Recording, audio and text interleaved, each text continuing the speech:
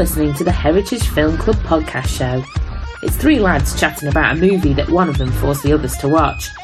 If you're looking for an in-depth analysis of your favourite movies, boy, have you come to the wrong place. My fancy British accent is as smart as this show will ever sound. These guys barely know what they're talking about.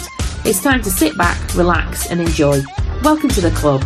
Now here are your hosts, Mike, Brian and Clayton.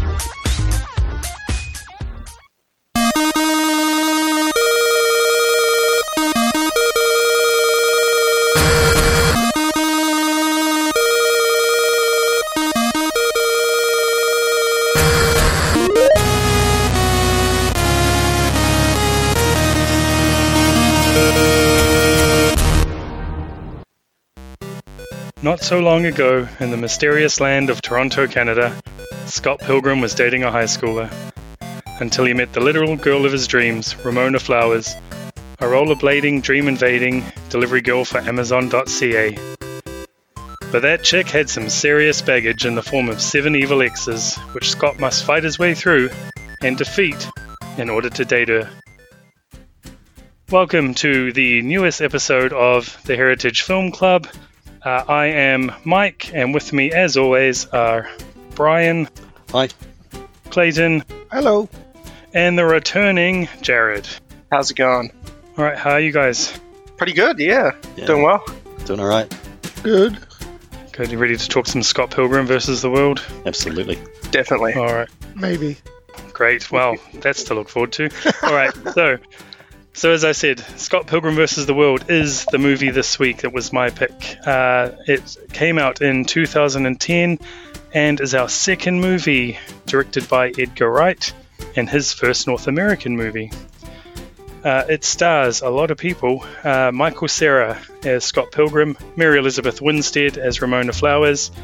Then we have Alan Wong, Kieran Culkin, Chris Evans, Anna Kendrick, Brie Larson, Alison Pill, Aubrey Plaza, Brandon Routh, Jason Schwartzman, and more. This one had a budget of $85 million, but with tax breaks, it was around 60. It only grossed $48.1 million, so one would say it was a box office bomb. Nice. All right. I've been waiting all week to do that. All right. Are we just going to stop now? Are you good? Mm-hmm. Yeah, because you got can't beat that. these queued up, yeah? Yeah, no, that's the only one. Oh, all right. Okay. That's as funny as he gets. Yep. Very proud of that. Okay. Anyway, IMDb score 7.5, Metacritic 69, and Rotten Tomatoes. As always, I'll throw it to the floor. Critics or audience? I'll say audience. Audience. Audience. Okay, it was actually pretty close. Critics 82, audience 84. Wow. Is this a cult following movie in the comic circle thing genre? Yeah, I would say so. It wasn't a big, as we just said, wasn't a big box office smash, but it is pretty well respected by most, I would say. Yeah, I think it's one of those movies a lot of people find like later on, like a few years after it came out, and like, why didn't this do well? Because it's so good. Yeah, I'd agree with that. But obviously we'll see if we all think it's so good in a minute. So let's get into it. Brian, do you want to start? Yeah. Quick summary. Liked it. Had seen it before, seen it when it first came out. Liked it differently this time. Ah, that's interesting. Well, we can get into that. So that's my teaser. Was that the last time you saw it until now? No, I'd seen it in between. Okay. So it's probably because I watched it twice for this, so that's probably, I think it's 4 all told now. Nice, okay. Yeah. Jared, what do you think? Yeah, it's just great. I think there's just like so many sort of aspects of the movie that are just like so likable. It's so much fun. Just the whole way the movie's made, it's just so hard not to like it. Like from the first song when they're playing in the lounge, it's like, yeah, this movie's gonna be great. Yeah, not that we're on already, but we're going to be best friends after this. Yeah. All right, cool. Clayton. Now, I have the Halloween podcast. Yes. You said this was your movie, and I was awfully excited to watch it. Yeah, because I was I like this movie. Imagine my surprise when I turn this movie on and I'm watching it going, I've never seen this movie before. What did you think you had watched? What is the comic book movie? Now, I can't remember the name. It's got a girl. I think she wears purple. She's like a vigilante. And her dad's like an assassin as well. And they go around just messing people up. Kick-Ass, yeah. Kick-Ass, yeah. I thought we were watching that. No, we are not. No, so we were now, watching Scott Pilgrim. I'm so glad we didn't watch that. Yeah, and by the way, that opens up this whole podcast in a completely different way. Oh, yeah. Because we thought we had got your hot take last recording. So, okay, I'm going to leave you there. We'll swing back around because I don't want you to ruin this for me while it lasts. Okay. I love this movie so much. I hadn't seen it for ages.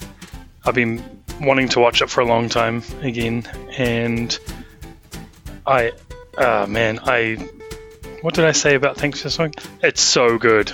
This movie is so good. I love it. I'll go into why when we swing back around, but I think we have to start with Clayton, man. Must do. I actually liked it. I enjoyed it. Good. After the initial, what am I watching? Where is the assassin chick? I literally stopped it. Had to make sure that it was the right video, or the right movie. And I was like, no, it's the right movie. This is what Mike chose. And I'm like, where is the assassin girl? And I thoroughly enjoyed it. That's my take. That's a very short take. Do you want to elaborate? Oh, okay. No, I enjoyed the whole heap of it. I mean, the intro part gave me a little bit of epilepsy if I was epileptic. Well, actually, I wanted to say to you, because that was the one thing you hated about Thank You for Smoking. Yep. Was this long title sequence, and then now this movie has it as well. Did you still have a problem, or? Through the whole, I enjoyed the fact that the movie played and then it kicked into the whole opening title sequence. But throughout that whole title sequence, I was like, there needs to be like an epilepsy warning on this because the colors were crazy. Yeah, it was pretty intense. But besides that, I enjoyed some of the actors that were in it. I enjoyed the vegan police. I thought they were awesome. I thought you would. Yep. Did you recognize who at least one of them was? Yeah, the vegan police? Yeah. No. I only recognized Captain America and the pimply Pitch Perfect girl. Is that all? Yeah. And the main guy, he's from Lonely Island, yeah? No. Is he not part of Lonely Island? No, he's not. Oh. I can see why you might think that, but no. But this is going to make my trivia not as everyone already knows it as I thought it would be. Okay, that's good. All right. Did you... Yep. I was going to say, the Puckman thing, is that real? You know what? I forgot to look it up. Oh, damn it. I thought somebody would know. I think so. I think it is. Yeah, I'm pretty sure I've read that before, or it's some sort of fevered dream, but I'm pretty sure that's on the level, yeah. That's awesome, because I was like... That's pretty cool, huh? That's pretty funny if that was the case. But don't you just love that that's his opening line to break the ice with girls? That's just ridiculous. Yeah, how often does that work? Well, apparently with high school girls, but okay, let's veer away from that. Yeah, it's so funny, just how nervous he gets saying it to Ramona, obviously talking to Knives, it's just straight, yeah, he's rehearsed it and everything, but again, with Ramona, it's just he just completely falls apart saying the whole pickup line. Yeah, I reckon that's just because he thinks with Knives being a high school girl and him being an adult, that it makes him sound smart, but when he has to say it to someone his age, he realizes how lame it probably is. Yeah. Yeah. And she has a really, really good icy stare, so... Oh my gosh, good luck with that. Yeah. The only one thing I didn't like... Oh, only one, that's good. Yeah, was the ending with the Asian chick, Knives. Knives, yeah. She in love with Scott Pilgrim the whole movie, right? Yep. She could have went away with his clone or something, you know? With nigger Scott, yeah. Yeah. But besides that, I was quite happy. Sequel? Yeah. A sequel, yeah. I just assumed that the real Scott was going to go with the main chick, and then she would hook up with the other Scott, and they would double date or something. So did you ever think that Scott might end up with Knives at the end, or did you always assume he was going to end up with Ramona? No, I assumed that he was going to end up with the main chick. Okay. It's been years since I've watched this last, and I actually couldn't remember who he did end up with. I had vaguely remembered the ending, but I couldn't remember which one he went with. Oh, that's good then. Yeah, cool. And Clayton, any other thoughts? No, I like I have got a favourite scene. I have got a favourite fight scene, and I know who my MVP is. Like, I really, after the initial shock of the movie, I really enjoyed it. It was a nice way to spend, just under 2 hours. And there's my quote for social media. That should be on the poster of the re-release. It's a nice way to spend just under 2 hours. Very good. Cool, man. Okay, Brian? Yeah. Like I said, I liked it, but I liked it differently. Yeah, explain. From having seen it first time round, it was kind of because you got me onto the comic books, right up to the point where the last one wasn't out, and you're doing that whole when's the next one coming? You know? And so even then, it was a little stronger this time. Even then, I like Ramona better in the comic books than I do in the movie. Totally. And I'm a big fan of the actress, Mary Elizabeth Winstead, and so I really like her. But I don't really like Ramona a lot in this movie. Yeah, there's reasons for that I'll get into later. Would be good to know if it's in the trivia. Oh, no, I'm not going to tell you why you don't like her. I'm just going to tell you why. Why the character's different. Yeah, and thinking, she's much. And to be fair, so is Scott. And so I think the more I watched it, this time around, even on the second watch through this time, I just really enjoyed all the secondary characters. Knives isn't really a secondary, but they're the best part of it for me. I enjoyed the music a lot more this time around. I don't know why. Time there was a song kicks in, it's just revel in it, sex bomb. There was just all these things that I kind of hadn't really paid attention to the first time round, first couple of times, 2010. That this time really stood out to me, and much like when we did Shaun of the Dead, and there was all those visual comedy aspects that I picked up this time, things that I pretty much hadn't paid as much attention to first time around, and that was really cool for me. I really enjoyed that. Good time, and made me laugh.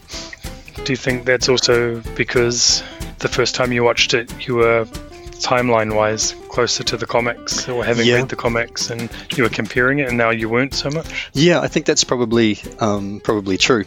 So I don't, I wouldn't be able to say which lines were taken directly from the comic book, if any, and how much more is added and what's taken out and all that kind of thing. And so being a little further from it is probably a good thing. And then I just watched it as a comedy movie, and a comic book movie, and a video game movie, kind of, and all of that. Yeah. So just my take was different. I liked it for different reasons, and the things that I didn't like, not really didn't like, but I probably liked Ramona even less this time, and even Scott to a degree. They were kind of a little more annoying, and I was just waiting for Knives to turn up, or Young Neil, or Envy. All of those people. Yeah. Wallace, yes, thank you. Legendary. Yeah. Oh my gosh, just brilliant character. Seriously. I was going to say, you made the point of saying video game movie, and man, I've got to say, this is probably the best video game movie ever, and it's not even based on a video game. Yeah, gets everything in there, right? Yeah, it really does. It hits the notes properly. For sure. I would dispute that. Oh. Okay, what's the best video game movie, Clayton, before you get fired? Ready Player One. That's... Oh, I see what you're doing. It's not really a video game movie, but it's a video game movie. Yeah. The whole book's based on a video game. Not a real one, though. Well, like VR. Yeah. No, I understand what you're saying, but you're making the same point I am. It's a movie based on a game that's not a real game. Okay. Yeah. We can sit back, Jared. This might go a while. Yep. No. We've cleared it up. All right, good. Okay, I still put this ahead of that, but that's just me. I know you're a massive fan of Ready Player One, and I know that at some point we're going to end up watching it for the podcast. Oh yeah. Okay, cool. All right, Jared, what do you reckon? Yeah, I think it's just Edgar Wright's filmmaking. It's just so creative. In this movie, it is, eh? Yeah, exactly. A lot of the choices you don't see in regular movies. Some of the effects that pop up on the screen, the transitions, the text. It's just so much fun. The whole movie, and I think the storyline's really interesting. Acting was all great. Soundtrack was really good. Really liked the soundtrack. Visuals, everything. Just really enjoyable movie. I think I sort of watched a video as well, a couple of videos about like sort of dissecting the movie, and just a lot of the choices in the editing are just so good. Like the way that he uses movement to transition between scenes, is cutting on the music, the little sound effects and everything. I think comedic timing is really good. A lot of really good, like the jokes are at like the perfect moment. It's really fast paced. It's just just how he makes movies is just so much fun. Also, another thing I think they did really well was overacting in some parts, but on purpose. Yeah, for sure. Which added to it. The examples being Lucas Lee, played by Chris Evans, Todd Ingram, Brandon Routh, and even Envy Adams, Brie Larson. They had some really good scenery chewing type scenes, and I think that was really cool. In terms of comedic timing, there's that bit it's always cracked me up, the one where Knives comes to the house looking for him, and Scott dives out the window. So that whole scene is great. The whole scene is great, and even the point where he puts his arm back in to grab the jacket, and Wallace moves to cover the action, and it's just it swings around. You see Scott walking behind her. I love that bit. Yeah, when Knives says when he says, "Oh, he's just stepped out," and then you see him fly up through the window. Oh, it's fantastic. Yeah, exactly. It's a really, really cool little sequence. The bits where he's talking about his hair and is real like self-conscious about his hair being shaggy, and then like there's that quick transition and he's got his hat on. And the hat's on, yeah. And they keep going back to it, even right at the end. Yeah. So good. Yep. Another really good scene it's really, it would normally in any other movie be jarringly out of place, but it works so perfectly, is the Seinfeld scene, where suddenly you just hear the Seinfeld music and they play it like a sitcom for a few minutes. It's very cool. It's laugh track and all of that, right? Yeah. I agree. It's both times I watched it this time, I was thinking, man, Edgar Wright has stepped up his game to a whole different level for this movie, and his movies are great anyway. But this is like, I don't know, I don't even know how to explain it. Well, not better than Jared did anyway. It's just fantastic. The incorporation of all the video game stuff, the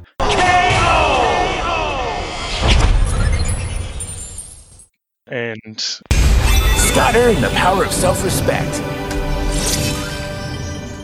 The coins whenever he defeated someone, just bursting into coins. Yeah, all the video game sound effects. I love how in the first fight, when he bursts into coins, he's like, "Oh, coins," and he goes and picks them all up. Just like such a switch from this fight to that. Yeah. And how everybody, once the fight's over, everybody just sort of, okay, back to what you were doing. Yeah. It's done. It's really weird. Yeah, but man, for a guy who, and I'm talking about Edgar Wright, for a guy who directed Shaun of the Dead, I guess he did Hot Fuzz, but he's never directed action or fight scenes anywhere near this level, and man, they are so good. These are some of the best fight scenes I've seen in movies, man. They're super well shot, the special effects, everything, and all the fights look different as well. Yeah, very cool. I feel like it paces really well, because it's quite action, action based, of course, in the bits where it's fighting, because effectively it's video game fighting, and they happen really, really quickly. And it seems like it sort of in hindsight at the right moments, they're on the bus and it's quiet. It kind of it slows the pace back down again, so it's not like barreling along the entire nearly 2 hours. It seems like a pacing thing is pretty cool. It all hangs together really nicely as far as that goes. Otherwise, you'd just be exhausted by the end of it. Yeah, and it never felt like a 2-hour movie. No, not at all. It doesn't have any draggy bits or anything. It's really quick. Anyway.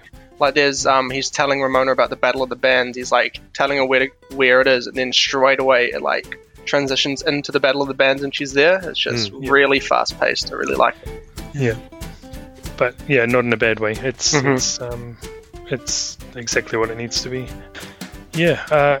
Brian, you're right as well. Secondary characters in this movie are just brilliant.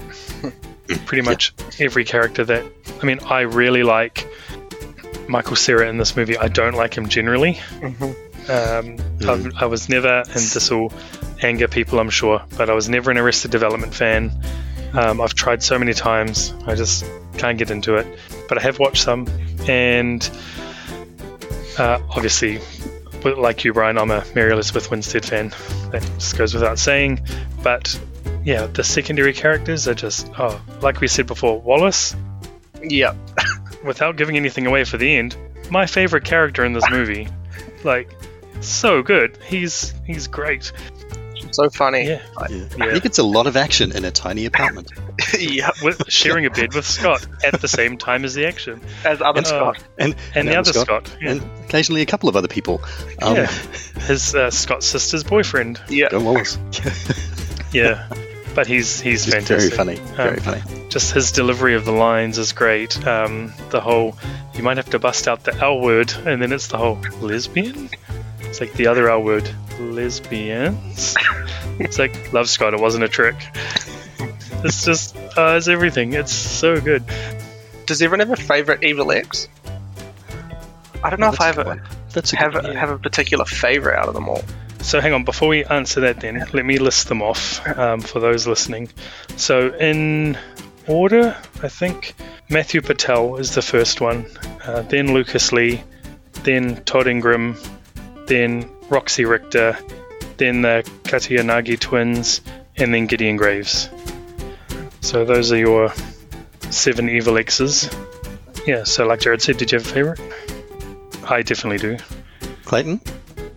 Hello, Clayton. No, I had a favourite fight scene, but not a favourite X. I like them all.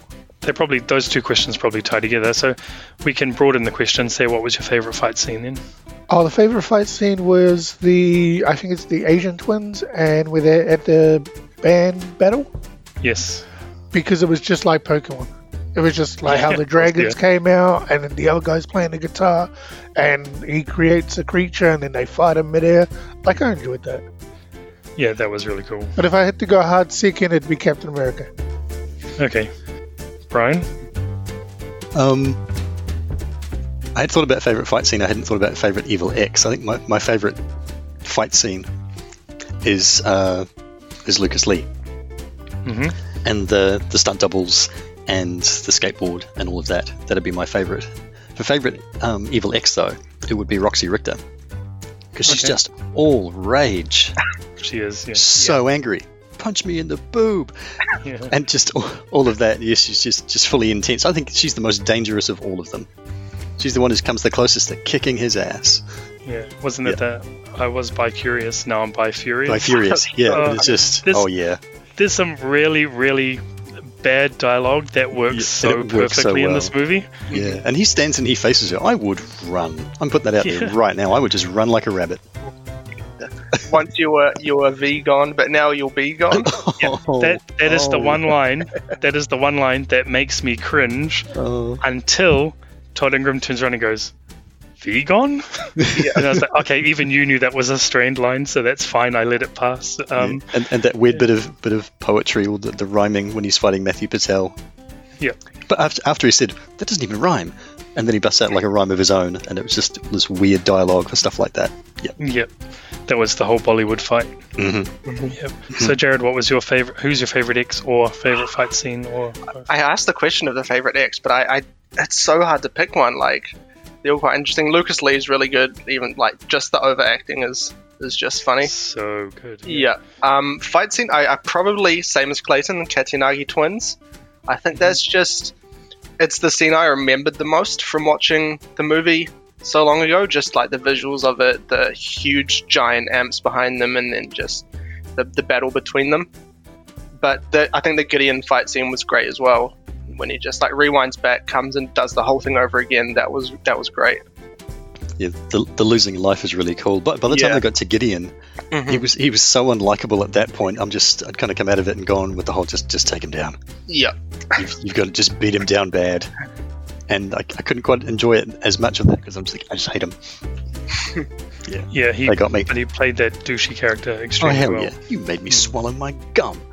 This must be of all the movies we've done so far, I think this is the most quotes already. Yeah. I'm pretty certain. Yep. Fully. Yeah. It probably doesn't hurt that the majority of us watched it more than once. Yeah. That is also true, yes. We were talking the other week about favourite movie quotes, and there was the one from Kim early on in the movie, if your life had a face, I would punch it. Yeah. I thought that was great. That's so good. Yeah. But that reminds me too, because that's one thing I really love about Michael Cera's performance is his reactions to stuff. And that one was good because he was like, "Yeah, what?" And then also the one where he's like, I love garlic bread. It's pretty much my favorite food. I could eat it all in one go without stopping. And she's like, but then you'd get fat. He goes, no, why? She's like, bread makes you fat. And then the way he delivers the bread makes you fat line, every time I burst out laughing because his delivery is just spot on. It's actually a really good garlic bread. Garlic bread is my favorite food. I could honestly eat it for every meal, or just eat it all the time without even stopping. You get fat. No, why would I get fat? Bread makes you fat. Bread makes you fat? Just love that, like, you see him preparing this dinner and everything for a day, and it's just a loaf of garlic bread. That's all he's got. Yeah. True love. He's really good. I don't think he's as far off the comic character as Ramona might be. And Ramona's not exactly far off. She's just portrayed in a different way. Yeah. I think Scott's pretty close.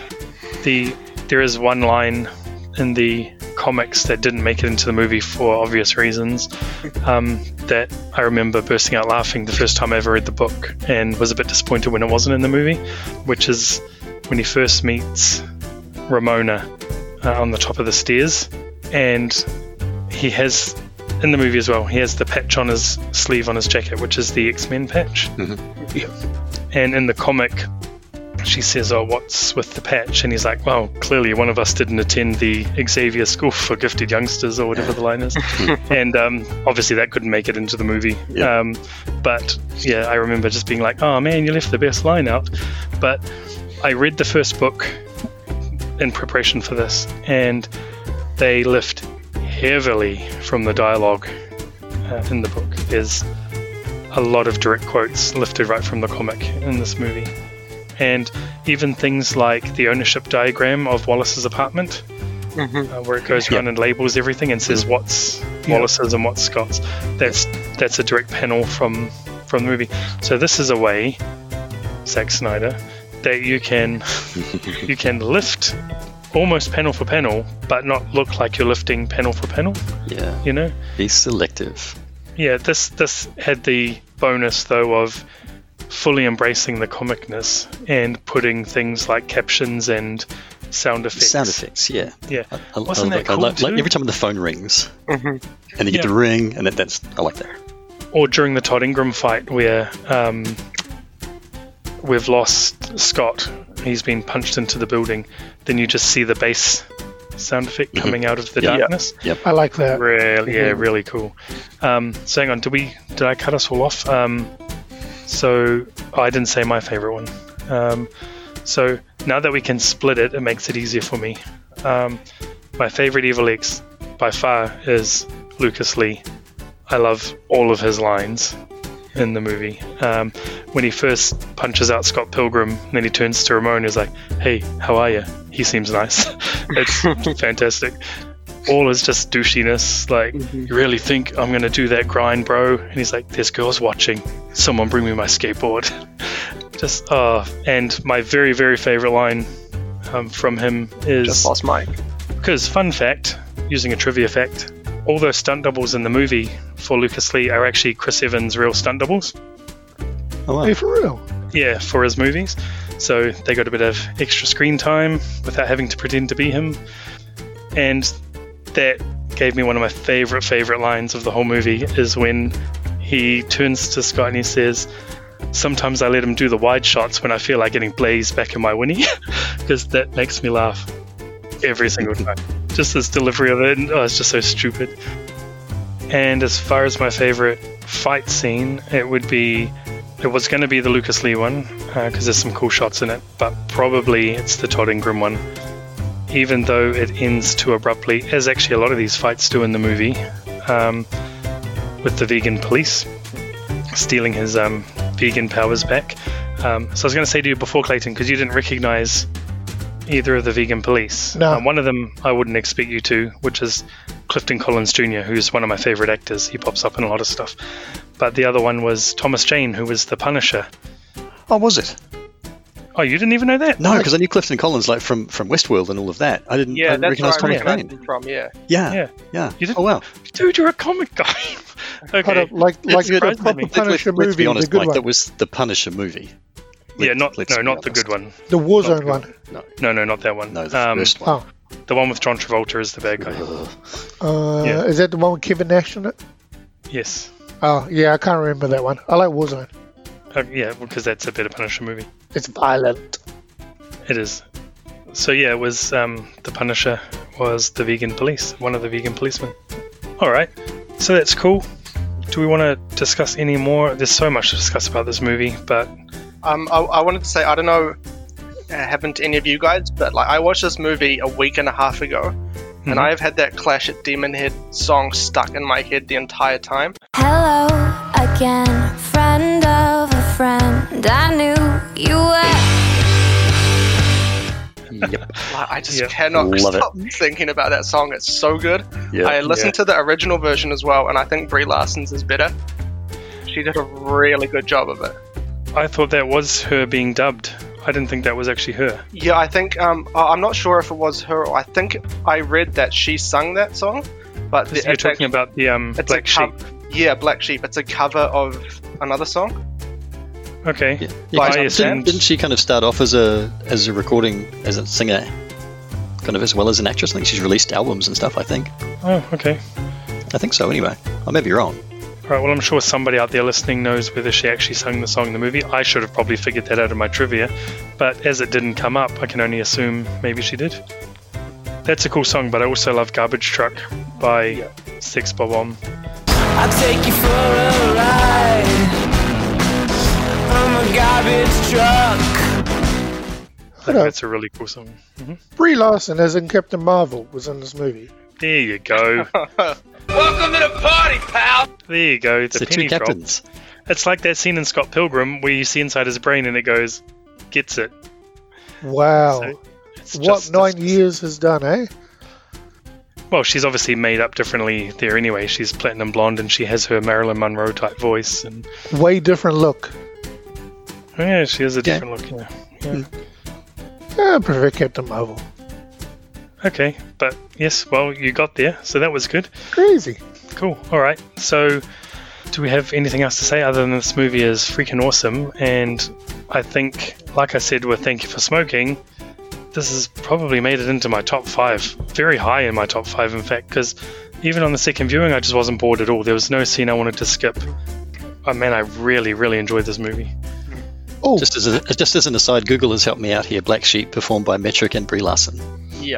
Oh, so she did. Okay, there you go. I stand down, listeners. Yeah, I listened to the soundtrack on Spotify, the actual movie soundtrack, and it's the Metric version. It's not the version from the movie. Oh, okay. And I think the movie version is actually better. Okay. Yeah. I love the movie version. Very cool. Yep. It is a good song. Yeah. So it's got a couple of good songs in there. Oh, while I'm looking at the soundtrack stuff, guys, not to digress too much. Slick, otherwise known as Patel's song, written by Dan the Automator and Brian Lee O'Malley. Yeah, there you go. So. Oh yeah, because if they've lifted the dialogue or from whatever, then he's in there. So he's everywhere. Plus he did cartoons in the movie. He did some of them. Someone aped his style. Oh really? Yeah. Okay. So the Ramona Matthew Patel backstory is pretty much the same as what's in the book, but I believe I read that somebody else did the artwork mimicking his style. Could be wrong, but I'm pretty sure I read that.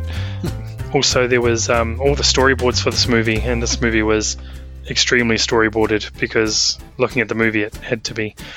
And whoever did the storyboard art aped Brian O'Malley's style too, so all the storyboards are in Scott Pilgrim style, which is pretty cool.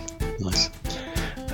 Because they did and I meant to watch it before we did this, but there's a 10-year anniversary table read where Edgar Wright and all the actors came together. Yeah, during the lockdown. Yeah, during the lockdown. Yeah, and that was really cool. Didn't get around to watching it before this recording, but he did spill a lot of facts in the movie as well, including that he wanted to do a theatrical re-release. But obviously COVID came along and stopped that idea, so hopefully it'll happen in the future. Yeah. It's a really fun watch, that table read. Oh, you did watch it? Yeah, I remember seeing it on Facebook when it first came out, and I'm watching that. It's really cool. It's a lot of fun. Oh, nice. Yeah. Some people sub for other people because not everybody's available, and I think Chris Evans, from memory, he's there for a bit, and then he has to go, and then they kind of rag on him in a friendly way for having left.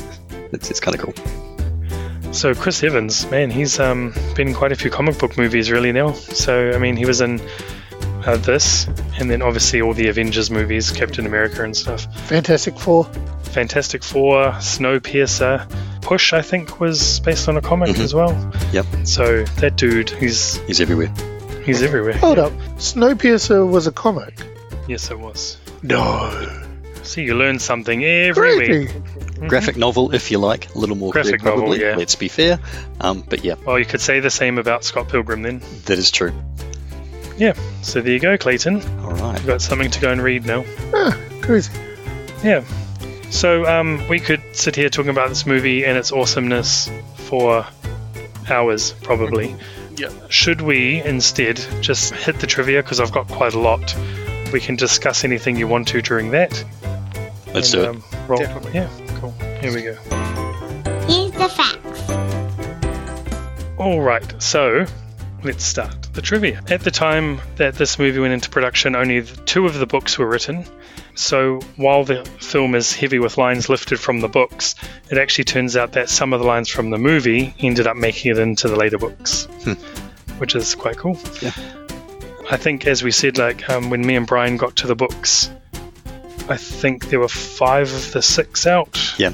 Or I feel like it was anyway. Maybe it wasn't even that many. I think it was. Yeah, I think it was just the one that wasn't out when I'd started reading them anyway. Yeah. Yeah. So it's one of Game of Thrones-y type things here, where it's like, oh, they're going to make up an ending. Yeah. But at least Brian Lee O'Malley finished it. Yeah. But the good thing is, the ending of this movie was actually going to be, and it was filmed, that Scott does end up with knives and not Ramona. Ah. But I think it didn't test very well, and at Brian Lee O'Malley's request, they reshot it, so he ends up with Ramona. I think I read that Brian Lee O'Malley wasn't even sure who he... I think Scott was going to end up single in the comics originally, and then it ended up that he, spoiler for the comics if you're going to go and read them, ends up with Ramona. He's a bit of a jerk. He probably should end up single. Yeah. I think. Yeah. Yeah.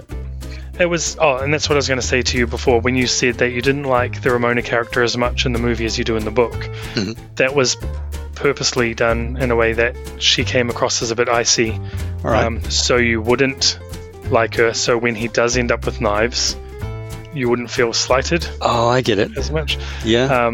Yeah. So that's that reason, yeah. Except I actually sort of went off knives a little bit when she became super stalkery. But anyway.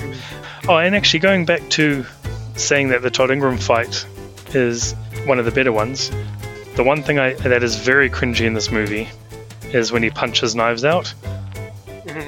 Probably just because it's a dude punching out a...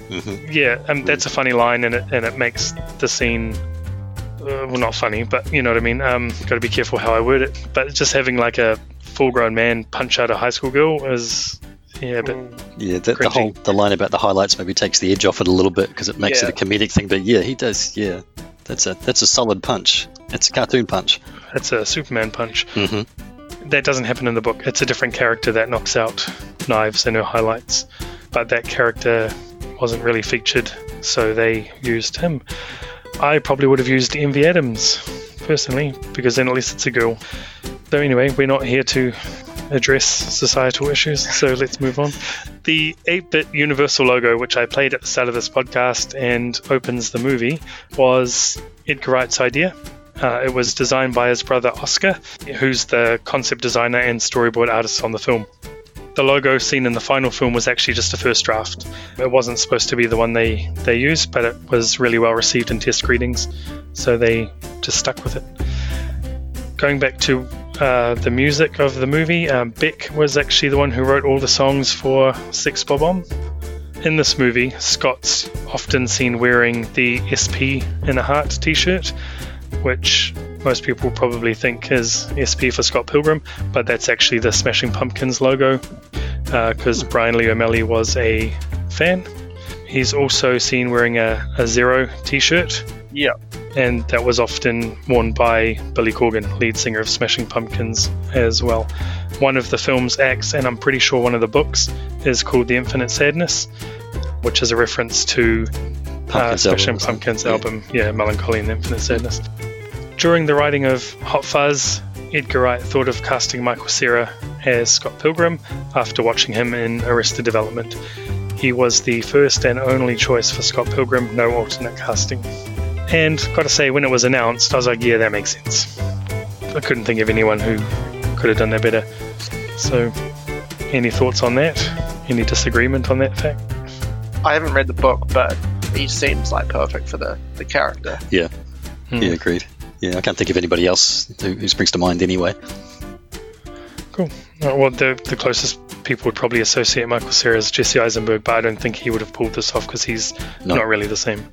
So yeah, back to my favourite line of the movie. He's good, right? Sometimes I let him do the wide shots when I feel like getting Blaze back in my Winnie. Lucas Lee's line is actually based on antics. I'm just going to read it straight off IMDb. Is based on antics caused by Wesley Snipes during the making of Blade Trinity, one of the less good comic book movies. According to sources, including co-star Patton Oswalt, Snipes frequently held up shooting by staying in his trailer smoking weed.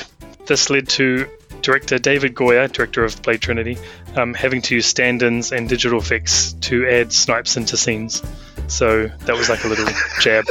And that makes the line even funnier. Brie Larson wanted to be in the film because she was a huge Edgar Wright fan. She hadn't read any Scott Pilgrim books, but saw a drawing of Envy Adams.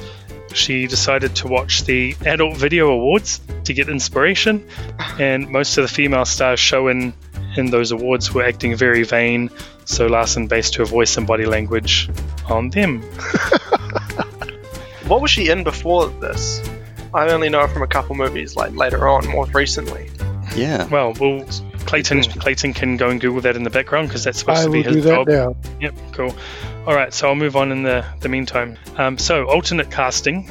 Robert Pattinson, who everybody knows from the most excellent Twilight movies and the upcoming, which actually legitimately looks excellent, Batman movie, I'm Batman, was apparently up for or interested in taking on the role of Lucas Lee. But come on, man. Nobody could have done what Chris Evans did in this movie. Not just hating on Robert Pattinson. No, not even that. No, it's just nobody could have done what he did. I agree. Yeah. And this would have been cool because it would have foreshadowed really well towards the MCU. Sebastian Stan, who plays the Winter Soldier, was up for or interested in the role of Stephen Stills, the talent. This is Stephen Stills. He's the talent. So we could have ended up having, although they wouldn't have shared screen time, it would have still been pretty cool to have them both in there. Rooney Mara, Zoe, I want to say Kazan, sorry, and Betty Gilpin, who is from The Hunt most recently, all auditioned or interested in the role of Kim Pine. Cameos, Brian Lee O'Malley and Hope Larson are both in the movie immediately following the Clash of Demons head performance at Lee's Palace. You can see them both talking at a bar. I missed it both times, and I knew the fact, so I'm really useless. I've already talked about the alternate ending, but another part of the alternate ending that thankfully wasn't shot was there was going to be a point where Gideon turns into a robot during the Scott Pilgrim fight. Oh, giant mechanical spider, anyone?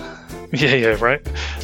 That's a nice deep cut there, Brian. For those listeners, there'll be listeners who get that and hopefully are laughing. There was also, and I really hope this is fake, but it's not good. There was a scrapped idea that it would turn out Scott was actually a serial killer, and all the video game aspects and fights were his fantasized versions of his murders. Oh no. That is a terrible idea. American Psycho 2. No, that sounds like a very made-up thing. I really hope it's a made-up thing because that is terrible, but I threw it in anyway because just how terrible that is. I would watch that. Of course you would. Well, you did watch it, Clayton. No, like if it turned out that it was all like different murders, then they replayed the actual murders, it'd be pretty interesting. Clayton's got a script to write this weekend.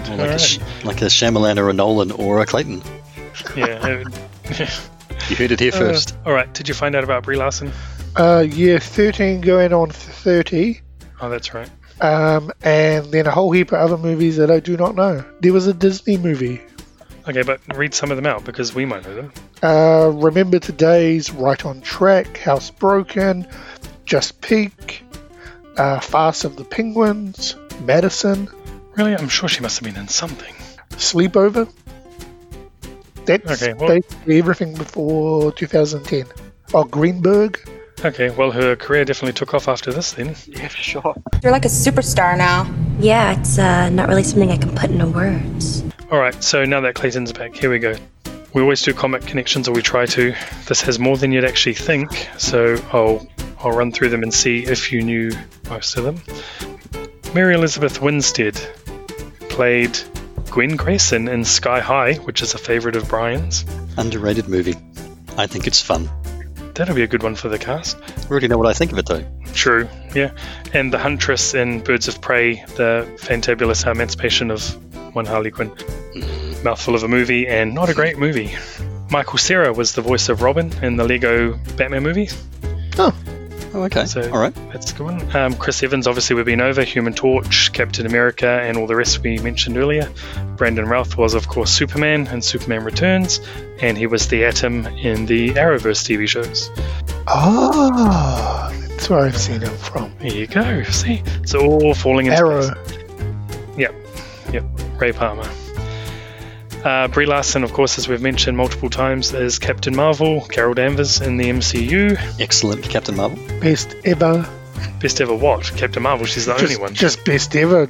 Yeah, she's awesome. Is that your favourite MCU movie? No.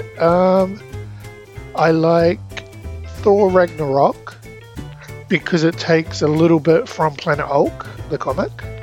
But I like the last two Avenger movies, and I like Winter Soldier, and I like Civil War as well. But I wish Civil War was a bit more better. Okay, well, I'll give you 5 points for Gryffindor because you said Winter Soldier, which is the correct answer of what is the best MCU movie. Right. And you can fight me on that, anybody. So you can feel free to leave a comment somewhere on our social media. Oh, I like Black Panther too. Yeah, it's alright. Aubrey Plaza played Lenny Busker in the Legion TV series, which is based on comics. Also worth a look, if you've not. Yeah, I haven't actually watched seen it. I liked it. Nelson Franklin played bit roles in Agents of S.H.I.E.L.D. and Captain Marvel. Mae Whitman, who played Roxy, is the voice of Batgirl, Wonder Girl, and Stephanie Brown in DC Superhero Girls. And as we said, Thomas Jane played the Punisher. She's also the voice of Katara from Avatar, the animated series. See? And now I learned something too. The fire chick. No, she's the waterbender. No, the waterbender. Ah, yep. The fire chick's the guy. The fire guy's the guy. Yep, with the scar on his face. She also, we were talking about Arrested Development a couple times. She was in there, Yeah, she dated Michael Cera's character. I'm just sitting here thinking that the geek cred of this for you three has just gone off the scale. I've never seen Arrested Development. I'm in awe. I'm well impressed. And speaking of Avatar, one of the also worst adaptations ever in history. Alright, no offence to those fans out there, heaps of offence, it's a bad movie. Sometimes you're a little grey, Mike. Sometimes I don't quite know what you think of things. Is that what you really think? You could be a little clearer sometimes as to whether you liked stuff or you hated it. I'll try. Try hard, good man. Alright, so a couple more. No one in this movie blinks. Don't rewatch it. Apparently Edgar Wright was known as the blink Nazi because he figured that no one blinking made it seem more like a live-action anime where the characters don't really blink. I'm going to go and rewatch it again because I only found out that fact today and I want to see if that's actually true. We have a candidate for most bizarre trivia ever. Yeah, right. But I thought it was a cool one. Deadpool director Tim Miller, who was, before he was the director, did a lot of visual effects stuff, animated the ninja game that Knives and Scott play. And the title sequence that everyone seems to like but doesn't have an epilepsy warning was actually Quentin Tarantino's idea. Not how it looks, just the idea of having it, because originally it didn't have a title sequence and he thought you need to let people settle in, so it'd be good to introduce all the characters and have a title sequence. And I will say that scene where the band starts playing and it pulls out but it keeps pulling out to make the lounge look really long is brilliant. It's a fantastic shot.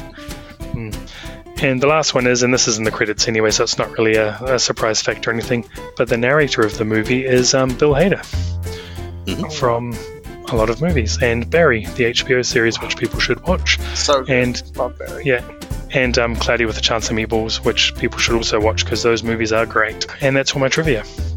There's a lot of other trivia about video game stuff, but it made me realize that I don't play enough Nintendo and couldn't really relate to the facts enough to give them justice. That's not the right way to say it. Anyway, so feel free to go look those up yourselves. All right, cool.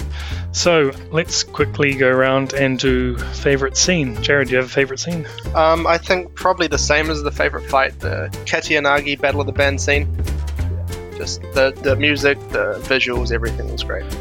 Yeah, I completely forgot about that scene since I watched it a long time ago, and that's really cool. Holds up well. Also, pretty much every Sex Bob-omb scene. Just like every time they're playing, great. Especially Kim hyping you up at the start of the song just gets you so into it. We are a Sex Bob-omb, and we are here to watch Scott Pilgrim kick your teeth in! 1, 2, 3, 4! Brian? I'm not sure if it counts actually as a single scene. There's a sequence, maybe, if you like, is all of the clash at Demon Head. Just that whole bit from, they're in there, there's all the setup while they're waiting for them to come on, right through to the fight at the end. I just love that whole bit, that whole sequence. That's my favourite bit, I think, of the movie. I'm not sure I can tell you why. It's just funny. And there's the bass bit, as you say, coming through out of the dark, and just all of it. That's me. I actually really liked all I liked that fight scene because there's some really cool visuals. Starting where Scott lunges at Todd Ingram and he uses his psychic vegan powers to hold him up in the air, and just that whole scene where he in slow-mo starts turning backwards, and all the very Superman-esque where he lifts, he starts to float, and the eyes are glowing and all that kind of thing, and the camera turns slightly and he's at the door. Yeah, it's really... you see him through the hole, he's a little way away, and then it just, boom, and he's in the doorway. And then it's just all that whole thing about the half and half, and I thought really hard about this cup. I watched this just the other day with my partner who is vegan, and she loved that scene. She thought it was hilarious. It's like favorite scene of the whole movie. Brilliant. And now wishes she had vegan powers. Yeah. Cool. Clayton, what's your favorite scene? The dragon fight scene with the twins. Oh, yeah. Yeah, and the vegan police, because they should be a real thing. Seconded, yeah. I'd vote for that. Okay, right on. Sorry. If I got those powers, I'd turn vegan tomorrow. Oh no, I'm just like, if you're vegan, stay vegan, and then if you cheat, then these people are going to come and take, yeah. Mike, you want the vegan powers for the hair, though, don't you? Oh, totally. Yeah. Knew it. Okay, so my favorite scene is the Lucas Lee scene, because I just love Chris Evans. This is probably outside of Captain America and possibly not another teen movie.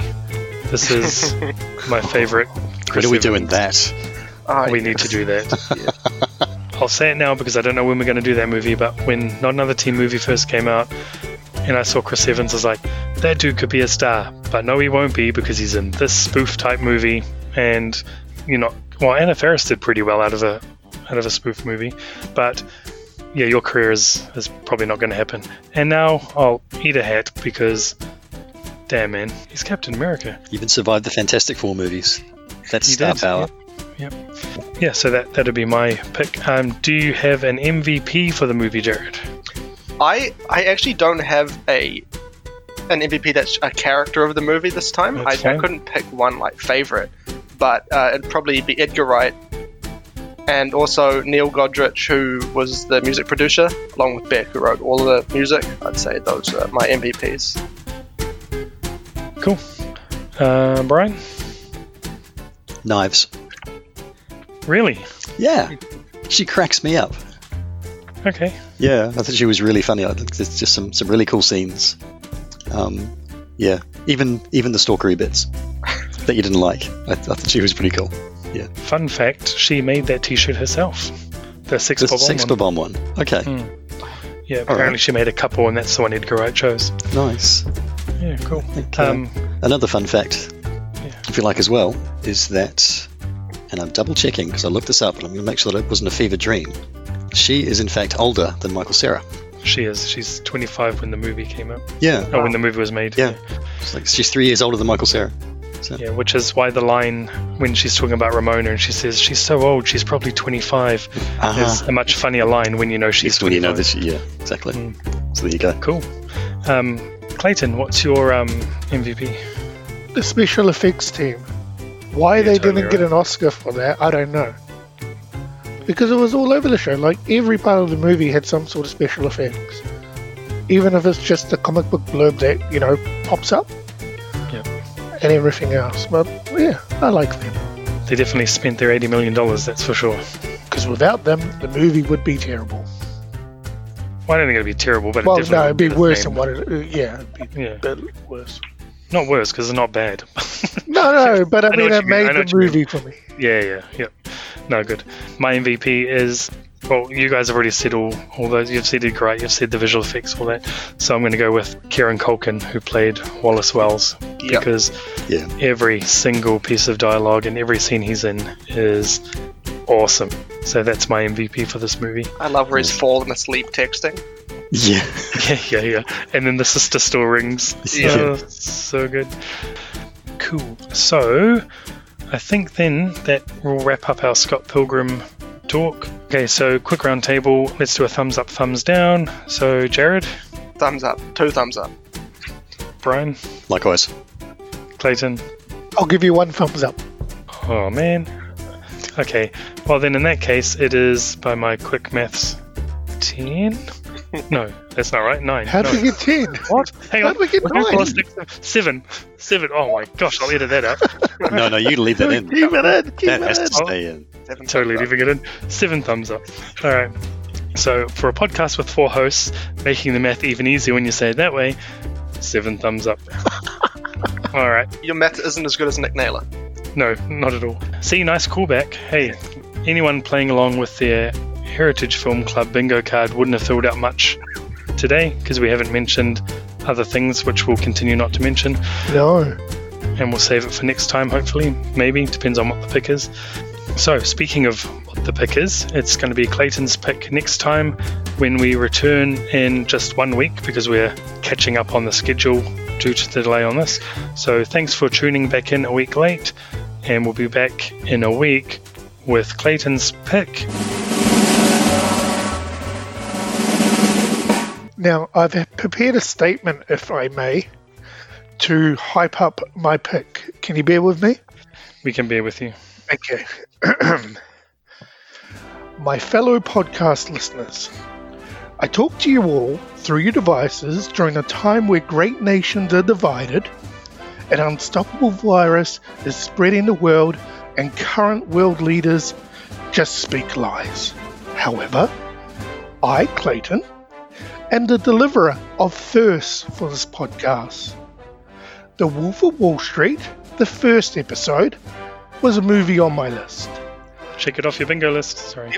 The Fast and the Furious, the first franchise movie we discussed, selected by me. Batman, our first Batman movie, was selected by me also. So now I give you another first. My selection may make you laugh, cry, in Brian's case rage, or just to remember a better time, say 2004. This is a first for this podcast as we will watch and discuss a movie that features puppets. I knew it. My selection can be summed up by 3 words. Oh no. Durka, Durka, Durka, or America, fuck yeah. Oh no. We are watching Team America World Police. Thank you. Good night.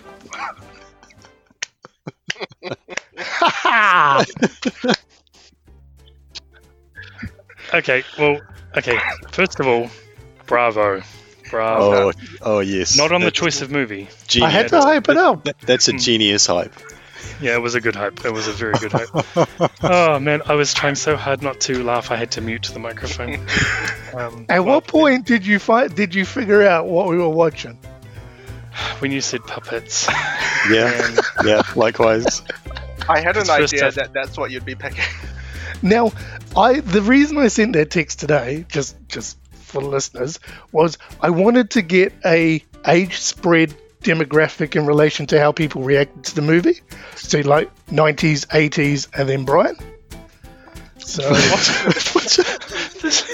I'm an era on my own. I can't remember what era you fall within. I know you're not the 80s, and I know you're not the 90s. So that would make when we were born. No, 70s. I lived through all of those. Yes, all of the 70s. Thank you. Yeah. So I wanted to get a spread in relation to how it was all interacted and stuff. But So, we all just watched Scott Pilgrim. It's not that far off that. In It's terms got of quality, puppets. it is. Yes, it is in terms. Man, I hate puppet stuff. All right, cool. Well, great, good pick, Clayton. Oh man. Okay, this might be my Wolf of Wall Street. But hey, somebody was going to rage, and I was guessing it was going to be Brian. he probably is silently. Let's see. I've never seen it. Oh, well, you're in What? for a Have you treat. never seen I've never seen it. I'm going to leave it there. How much South Park have you watched? I'll tell you in a week. Yeah. I watched a lot of South Park for as long as I liked it. Yeah. I can't remember how that overlaps with this movie. Oh, no. Anyway, come back in a week and I'll tell you. It's I made think it by was the early same on in guys. South Park. Yeah. Yep. All right. Okay. Well, We are on. I haven't seen it since I saw it at the cinema, however many years ago. Yeah, same. I haven't seen it for years either. So it may pull out a miracle, like most of these movies do, where I hated it and then I end up liking it. But I really don't see that happening. So we'll see next week. Good. Okay. Well, there you go.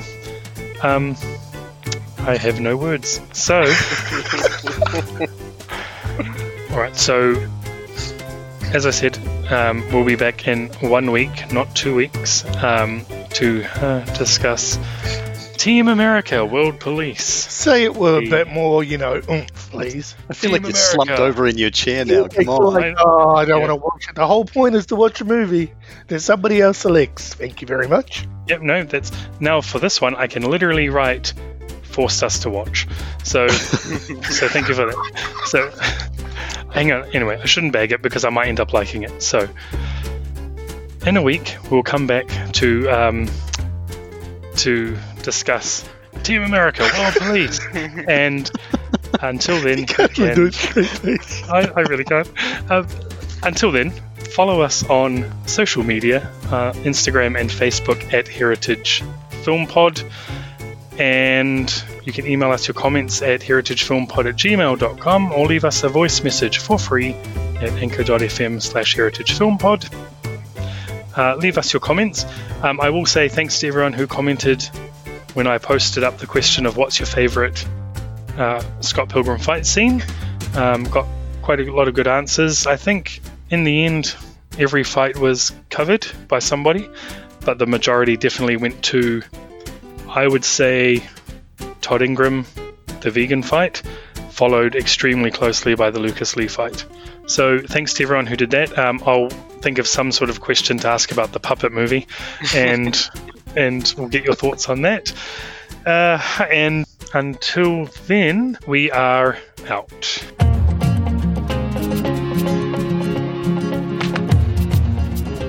Loved what you've heard on this week's episode? Well, the answer is simple. It would mean the world to us if you could head over to iTunes and leave us a 5-star review and feedback. Spreading the word really is the best way to grow our podcast and achieve even greater things. Thank you.